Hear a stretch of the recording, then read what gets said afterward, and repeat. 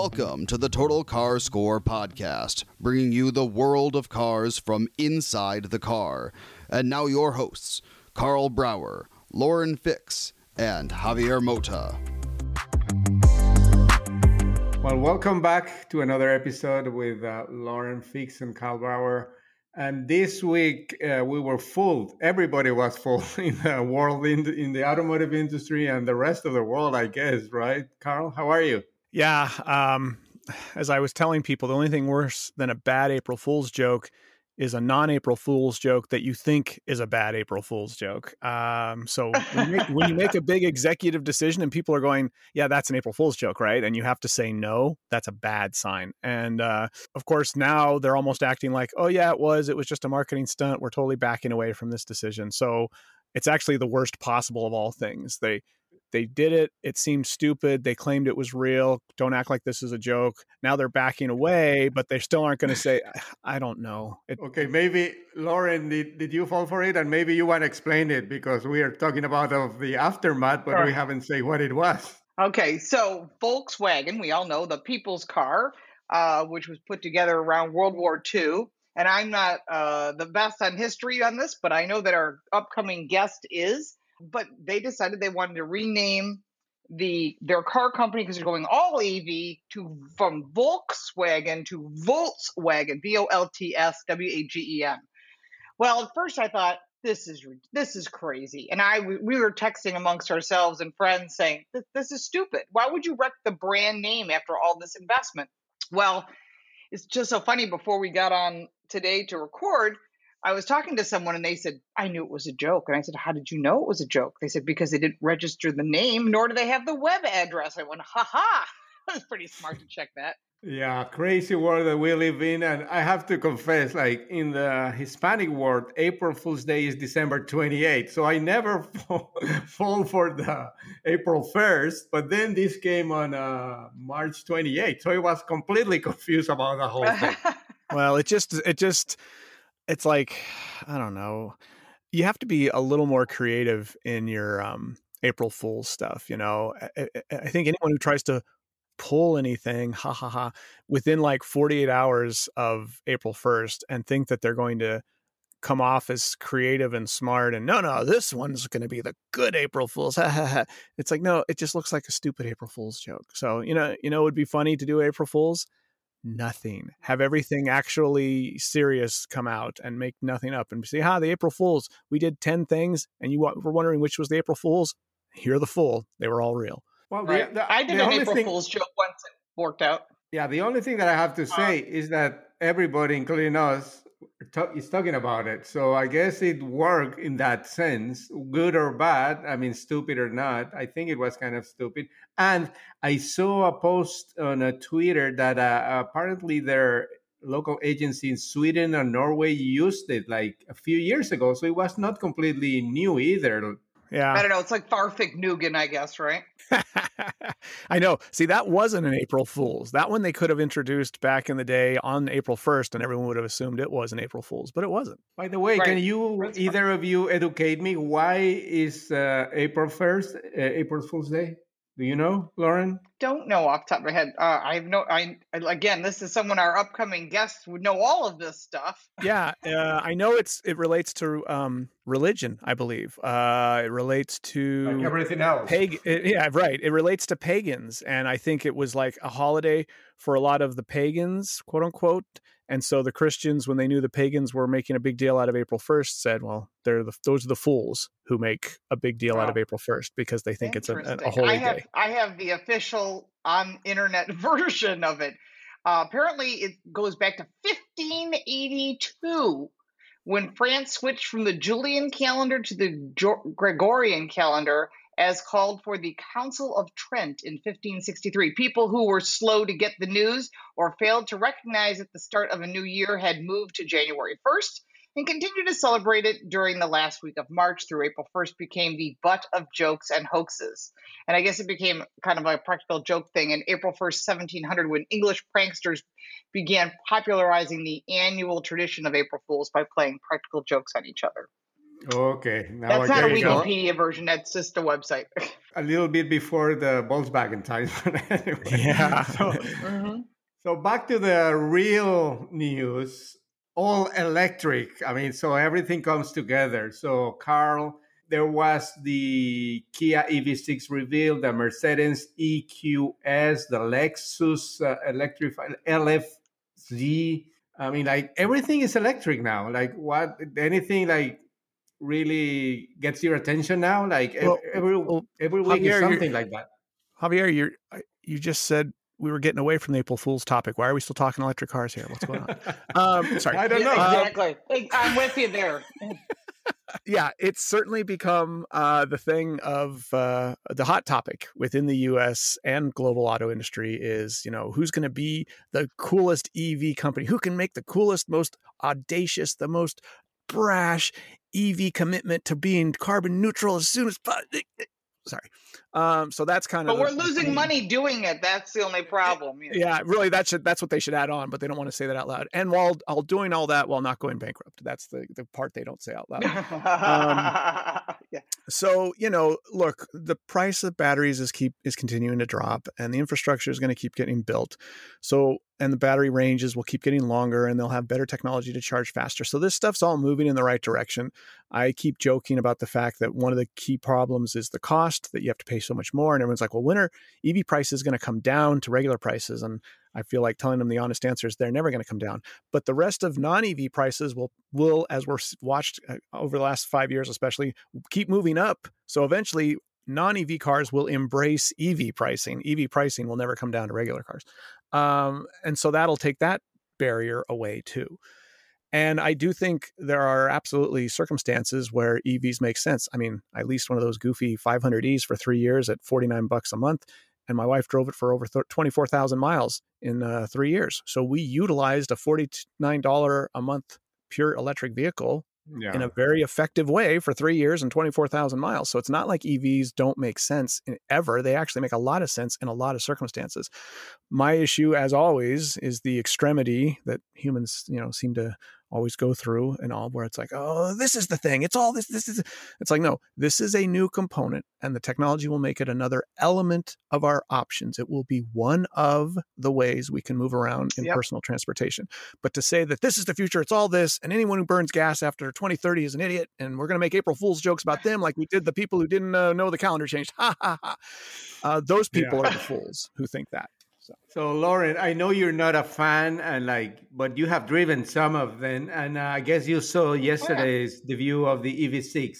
To me, that looks really cool, design-wise, and at least from the specs. Apparently, it can be more powerful than a Corvette. Like that's pretty good, I guess. But again, we just seen it and hear it. What do you think? Well, I thought it actually looked pretty good. I was pretty impressed with what Kia put together. And the first thing that came to my mind is, wow, that's a nice looking car. I wonder if it's available in a hybrid engine. Because the thing is, if I were designing for these brands and they're all EVs, in my head, I'd be thinking, if this blows up on us, pardon the pun, and we have to offer other options, can we use this body style, this platform to make it a hybrid, a plug-in hybrid, a mild hybrid, something? Because that may be an answer. To be smart enough to plan that ahead. So that's kind of what was going through my mind. But I did like it. I thought it looked really good. I think the design looks like super cool. I mean, and it's a real car. I mean, they show the car, while with Lexus, they show more or less like renderings and things. That car looks good too, but it doesn't seem to be that Who knows real. what it'll look like. No, I really like the styling of both the Ioniq 5 from Hyundai and the EV6 from Kia. It's funny because I'm sure they're using a certain amount of foundational similarities, and they have kind of a similar overall profile, but they're very distinctive, and they've somehow managed to make two really cool looking, distinctively different looking vehicles off of that platform. Not that should be surprising, because Hyundai and Kia have been doing really well on styling for years now. But my favorite new purchasable car that you can actually go buy that runs on batteries is the Hyundai Kona. I also like the Kia Niro. I think that one's good too, but I really think the Hyundai Kona is like your best EV option right now when you roll it all together: price, range, styling, driving dynamics, functionality. So those guys are already doing good EVs, and now they're just making these cool looking versions of them in these next iterations. So I'm pretty optimistic about Kia's EV and Hyundai's EV efforts going forward. So next week we're gonna see the GMC Hummer, so more EVs, and we'll be back with that and more in the next segment.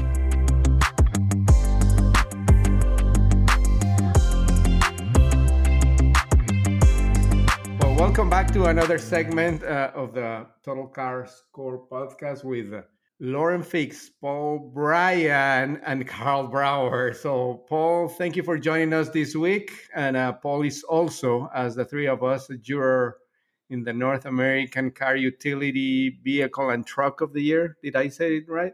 I think it's the reverse close order. enough. Anyway, how are you, Paul? I'm fine. I'm mildly offended, though. Why? Yeah. What'd we do? Well, I like that. I will admit to a certain eminence grise. However, in the first segment of the show, I was first referred to as somebody who would know about the origins of Volkswagen, which was during World War II, before my birth. No, because you read about it. And you probably have read more than anybody else Paul in the knows a show. lot of useless information. And then my video partner, Lauren Fix. L. Fix comes back with a second helping of coming along with talking about the Council of Trent in 1582 when Pope Hilarius decided that he wanted to drive the Lucretia Borgia 5000 GT, and everybody believed that it was a real car. That's right. I thought I had offended it, but it was Lauren. Okay, I feel better now. It's me. We're good friends. Paul's like the brother I always wanted.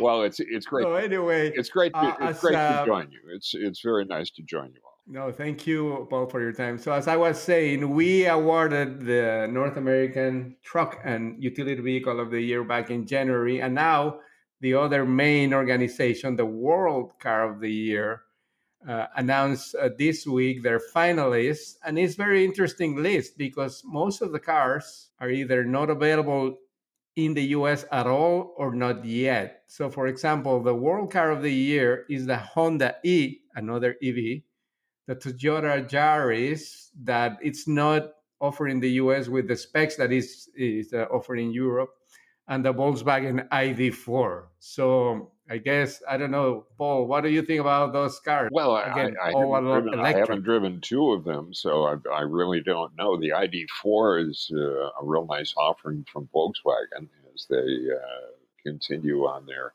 march toward carbon neutrality, or so they would have everyone believe. But it's hard to tell. We compartmentalize our awards to North American product, and it's good for the half moons that we sit on because the world car jurors are on planes even more than we normally are on planes, which is an awful lot. But we've got to rely on other people's reports on a lot of these cars. I see them; they look cool. They're great. It's like the Kia that we just saw the first look at last night. Snappy looking car, really good looking. But we really, I can't in good conscience comment on a car that I know that none of us it's hard. used. It's tough. Carl, do you want to explain a little bit why most of the models in the world are not offered in the US? I mean, why are we getting shorthanded, or are we better off with what we have? Well, I think they look at the market here and they see, something that's completely unique, which I'm grateful for, that the U.S. market is not like any other market. That's because, for instance, the three biggest sellers here are big full-size trucks that are not even available in most other world markets, and they certainly would never sell in the volume they sell here if they were. We have needs for longer distances because we've got a big open country that normally you're allowed to travel through freely. Maybe not now, but you should be. And so you need big cars with a lot of horsepower, a lot of flexibility and functionality. And in other parts of the world, you need smaller cars with better fuel efficiency, and horsepower is given second or third priority in those worlds. So they know wisely that if they brought a lot of the cars on other markets here, nobody would buy one. And that was true 20 years ago. Now, when you look at what's been selling the hottest in the last 2 or 3 years, and even especially the last year, since the world went a little sideways, all the data I keep looking at through iccars.com says that trucks and SUVs, big trucks and big SUVs specifically, are more popular than ever before, which is another part of the irony on the rush to electric vehicles that are going to seem somewhat counterintuitive to that to some extent. But yeah, you can't sell a lot of cars in this country successfully. Are you surprised by that, Carl? No, I'm not actually. I think, there are two things that a lot of Americans want when the world looks like it's going sideways. Neither of them are popular with lots of contingencies out there. One is big cars, or even better, trucks. And the other one, as we all know, well, it rhymes with nuns. So that's the other thing that people like to buy when things go a little sideways. So those are the two popular things when the world's looking a little more undependable, or a little more upheaval going on. And surprise, surprise, or not, trucks are hugely popular right now, more so than ever. Yeah, and as Lauren was saying, all these car companies have to make money. So in some of the other categories, for example, the Land Rover Defender is up for World Luxury Car, the Mercedes-Benz S-Class, the Polestar 2, another electric one, Porsche 911 Turbo, which I think it's on every year in some of the variants. That's because they want to drive Porsches. Yeah, exactly. And the Land Rover Defender is also up for Design of the Year, along with the Honda E and the Mazda MX-30, which is also electric, Lauren. So, I mean, what trend do you see here? Well, just because you offer something doesn't mean people are going to buy it, right? So let's just take a step backward. Do you remember when BMW had their SAV, their sport activity vehicle that was all electric? It was like a hybrid kind of thing. Yeah. They couldn't sell them. The dealers couldn't give them away. They were offering $7,500 discounts. No one wanted it. Then they kept lowering. I think they only made like half a dozen of these things. They couldn't sell them to save their lives. Sort of like the Cadillac XLR. How many of those did they make? They made it because they thought people wanted it. People don't want it. Right. They want pickup trucks because if you're out of a job and you've got any kind of skills, plumber, woodworking, whatever, you need a truck. And there's an old rule. I should ask each of you. If you could have one vehicle for your entire life, you're 16 years old, you get pick one car that you cannot, that's it, one car. Most people would pick a pickup truck because you can do a lot with it. What would you pick?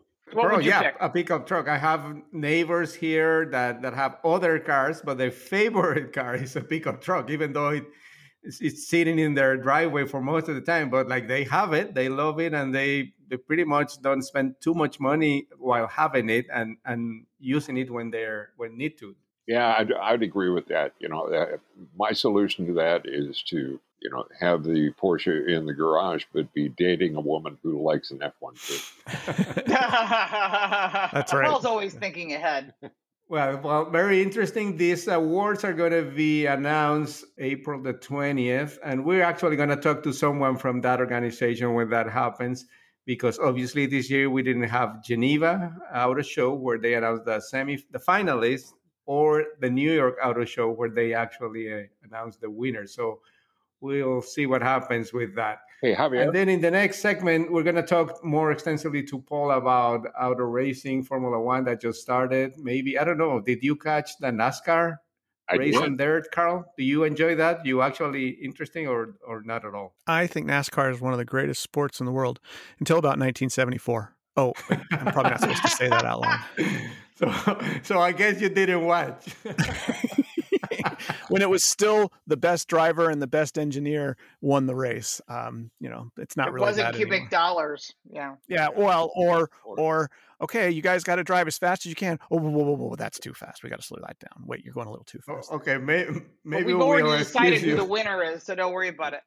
Yeah. Okay, we'll excuse you for the next segment, Carl. So thank you for your time.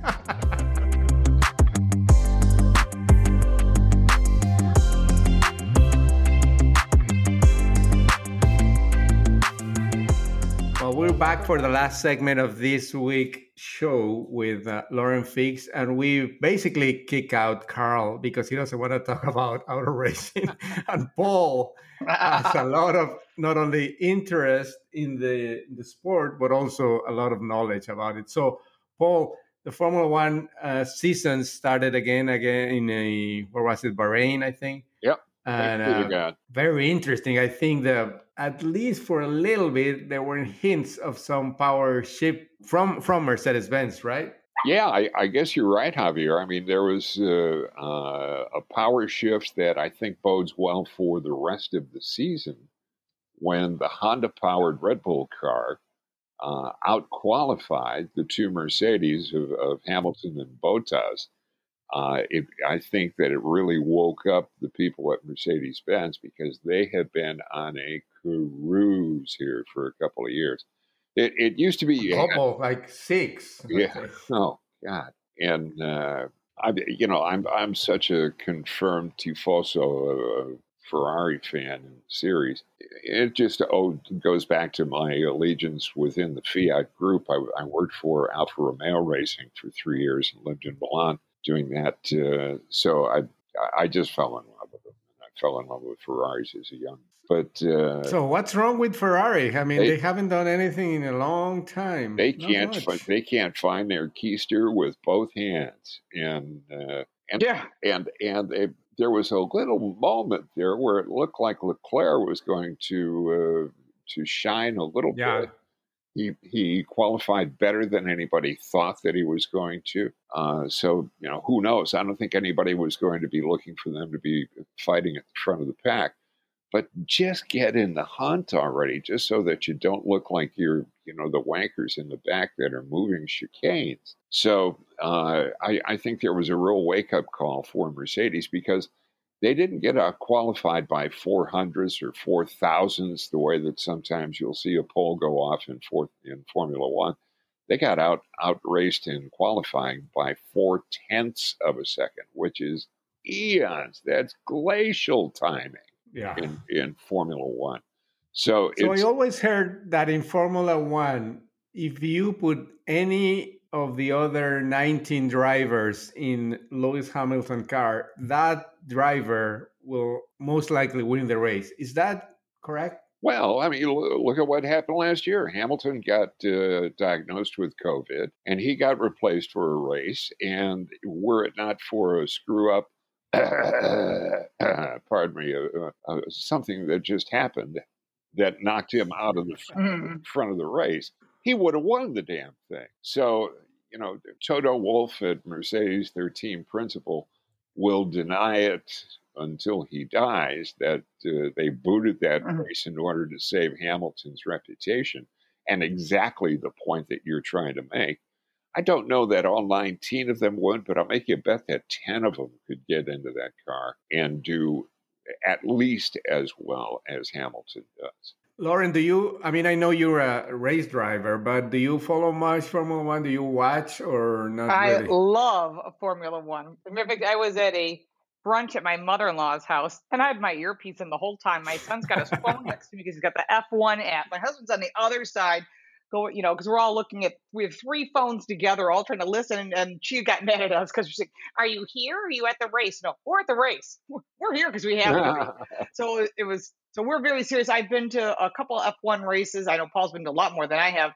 We've been to Melbourne, which was one of my favorites, which is typically the start of the series. And now it's Bahrain. Of course, how much money did you say you had? We can make that work. But my favorite driver, I'm a fan of Max Verstappen. He did a great job this weekend. He had the pole. He overcooked it in turn 4, I think it was. He got in front of, finally got in front of Hamilton. I thought he had it. Yeah, but then he blew it up. Yeah, but poor Bottas, he just getting a short of the stick. He self-imposed that problem. I know the stewards were going to penalize him. Yeah. But he went ahead and he backed up and he let Hamilton take that corner back. And I wouldn't have let him do that. I would have let Hamilton stew in his juice that he got passed decisively on the track with a great racing move. Now, granted, he exceeded. Yep, it was. He exceeded the track limits, which is what the official designation is. But nevertheless, I would have waited for the stewards to say, "Okay, back up and give him back the position." Just to make they barely had time for that. Yeah, but Yeah, very interesting. And obviously, all the car manufacturers that are involved in Formula One, Ferrari is a luxury brand, but now we have Honda back at very decent Yeah, but showing. it's their last We year. have Alfa Romeo is Aston involved Martin. too, Aston Martin. So obviously, all these technologies that are developed for Formula One, eventually, some of them at least, will make it back to production cars, right, Lauren? Yeah, I mean that's part of what this is all about. It's funny because Paul and I were at a Alfa Romeo Stelvio drive event. Paul and I have been riding together for years, and we do a his turn, her turn show on my Car Coach Reports channel, and uh, and we sat down with somebody, maybe it was on a radio show or something, and Paul asked right out. He said, "So when is Alfa Romeo going F1?" And they just looked at him like ghosts. Like, how did you know? But he knew. So go ahead and you can tell the rest of the story, Paul. It was great. Well, Alfa Romeo won the first world championship, right? Back in the Yeah, 50s, right, Paul? 1950. Yeah, well, those were the days of Juan Manuel Fangio and Tazio Nuvolari and guys like that.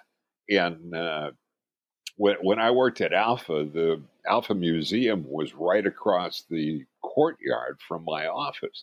So Wow. when they would have big financial meetings, and my Italian is pretty good, but boy, when they start getting into millions of lira and stuff like that, and talking, my head started spinning. So I was excused from those meetings because I looked like a blithering idiot trying to say what any of the numbers. And I would go over and visit with my friend Dr. Scandolara, who was the curator of the Alpha Museum. And I just, to not only be familiar with their history, but to be able to sit in those cars and to be able to feel the history that's there. Alfa Romeo had to go racing. It was frankly how I joined the company in 1989. Alfa was bringing in the 164 into the United States, and in order for them to have their credibility as a car company here, they felt that they really had to have a racing component. Well, the top people in Torino at Fiat Group said, well, we don't want to have brands competing against each other. So here's the solution. Ferrari, you stay in Formula One. Alfa Romeo, you go to IndyCar. Lancia, you stay in World Rally.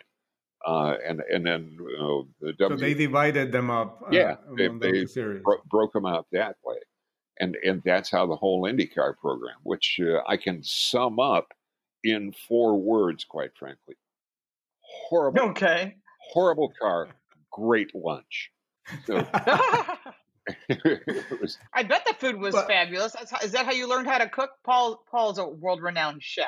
Oh, So, but is oh, that how you learned how to cook? I'm at locally. least some tips, I guess. Well, when Yeah. we would be testing the car out at the Fiat test complex, it's kind of in between Milan and Torino in a town called Bolocco. And at Bolocco, it's kind of like when we go to the Chrysler test grounds now, or to Ford or any of them. There are different configurations that you can set up for the test track. And so everybody had their own thing. You know, Ferrari's got their own thing at Fiorano, of course. But nevertheless, if you were to put all of the tracks together for the Fiat Group test area there at Bolocco, the track would be about 16 miles long. So it's a big. Wow. So in the center of that was this centuries old farmhouse that this is still in the Johnny and Yelly days, when the only time you got yelled at was when you didn't spend enough money. They had converted that farmhouse into this fabulous meeting center and kitchen and client entertainment and everything. So, frankly, I don't know jack squat about what makes them go. I know that this could be the right guy to go in the car, and this is how we're going to handle it and coordinate with marketing and all of the different groups. But while they were out testing the car, well, hell, I hung out with the chefs in the I would too. in the banquet Yeah, area. that's really good. And I got But anyway, I got a 3-year yeah. tutorial on how to cook Northern Italian. It was fabulous. Not bad, not bad at all. So anyway, I mean, all the racing that all these companies do is like a great marketing tool for them still. And again, I mentioned NASCAR before here back in the U.S., and they went back 50 years into history to go back to dirt. I don't know. Did you watch any of that, Paul? Oh, of course, because that's kind of like the gladiator roots of NASCAR.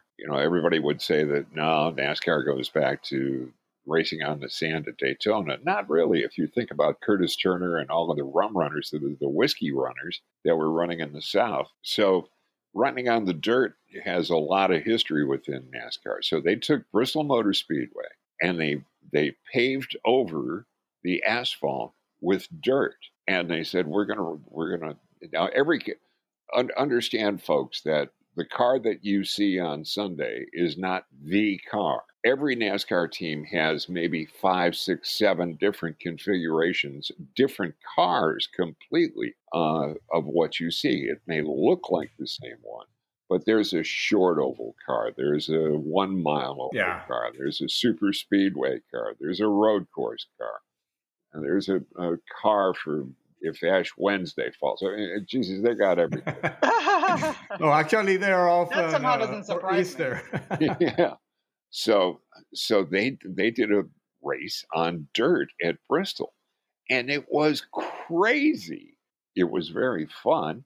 I wouldn't want to make a steady diet of it, but as a confection in the middle of the season, yeah, it was great fun. I loved it. Yeah, why not?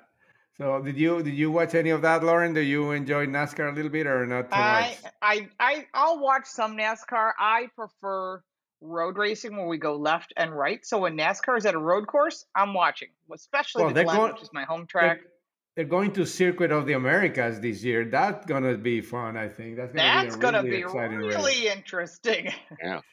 I think they may be surprised. Yeah, I think there will be, and it's going to be interesting to take a look at the lap time differences between the two, which I think you'll be able to gap with a sundial. With Formula One and NASCAR, you mean? Yeah. Oh my God, like night and day. It's kind of like the first time that NASCAR came to Indianapolis. There's a rhythm to Indianapolis, and anyone who says that there isn't as much of an inner game to motor racing as there is to chess, the people who just don't understand the sport, and it's understandable because they've got so many stick and ball sports here in the States. They say, "Oh hell, I don't want to watch that," and they just go around and around, and what's the point? There's every bit as much an inner chess game to any form of motorsport as there is to watching Boris Spassky and Bobby, what's his name, playing chess. and Kasparov. Yeah, okay, Gary Kasparov. And I think that that's a shame because the car companies really do put a lot of money into their motor racing programs. I mean, heck, you could make a pretty strong argument that the entire marketing campaign for Ferrari is their Formula One team. Oh, of course. I mean, that's it. You don't see ads in magazines or on TV or anything like that for Ferrari. Why? Well, A, they're going to sell out every swinging car that they build, and they don't need to take out ads. But B, that's their heritage. That's who they are. And that's why, frankly, Binotto has to go. Binotto, the team principal, ought to be running Binotto's bodacious Bucatini bistro somewhere in Maranello. So very short, Paul, because we're running out of time, but it's really interesting listening to you. The NASCAR always says that they have the best drivers in the world. Do you agree or not compared to Formula One? I would say that they have the best drivers for that kind of racing. And I would say the same thing of any series. We've seen isolated cases of people switching series and doing quite well. You're going to see a NASCAR driver at Indianapolis this year. That's happened before. But, take a look at some of the guys who have made switches from Formula One into IndyCar. Emerson Fittipaldi, Nigel Mansell, Nelson Piquet. Yeah, Alonso came, and he was bitching when he showed up then too. That guy, he's got more wine than Ernest and Julio Gallo. And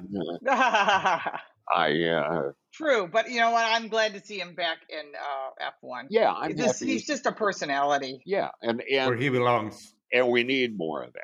I think all forms of motorsport need that, and Probably NASCAR. No, I'll take that back because I think IndyCar needs more personalities in it than it has right now. NASCAR still has. They used to have them. Yeah. It's for a different crowd too, I guess. Yeah. Right? The personalities in NASCAR and the personalities Formula One or Indy, they're completely different. I mean, maybe that's why, for example, Montoya, who was a good personality for Formula One, was not for NASCAR. No, but he was very good. Right. He was very good in addressing the Hispanic market, bringing that market to the series. Absolutely. Well, I agree. very I like him. interesting. And I'm glad that he's moving on. Yeah, moving to other series. Yeah, exactly. Well, he's going now to Europe. He's moving from Miami to Monaco to have his son start his Formula One career, hopefully. Well, that's what he hopes. So we'll see. That's going to be expensive. Well, he probably has good sponsors. Yeah, I'm thinking he's not going to worry about. I'm sure he's set. Meeting Friday's payroll. Yeah, well, Paul, thank you very much for your time. Lauren, really nice talking to you again. And I guess we're going to see each other in a few weeks now in Arizona for our first press trip of 2021. Woo! And Carl will be there. Finally. We'll let him talk to us again then. We had to put him in timeout. Yeah. Okay. Thank you, Paul. Thank you, Lauren. Thank you for the invitation. And we'll talk to you next week. Thank you for listening. For more, check us out online at TotalCarScore.com.